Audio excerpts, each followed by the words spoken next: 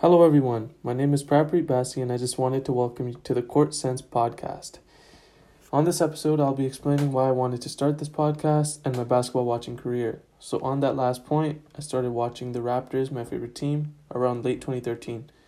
My first live game that I ever watched was against the New York Knicks in either 2013 or 2014.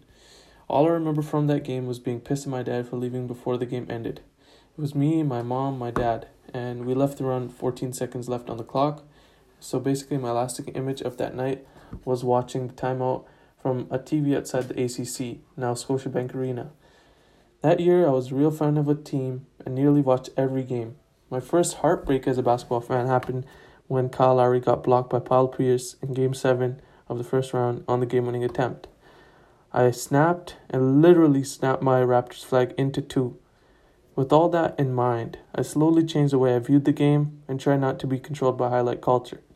That block by Pierce was one of the premier highlights in that year's playoffs, but I wanted to try to look closer into the game through a different lens with what I call court sense. So aka all the small details that happen in every possession of an NBA game, not just the game-winning attempt. You should be tuned into this podcast simply because I'll enhance the way you view the game, in terms of the little details that occur within a game while simultaneously moving away from that highlight culture. With the first few episodes in the works, I'll further establish a framework for each episode of this podcast. Thank you for your time, and please share this podcast with your friends and check out my social media platforms in the description. Once again, thank you.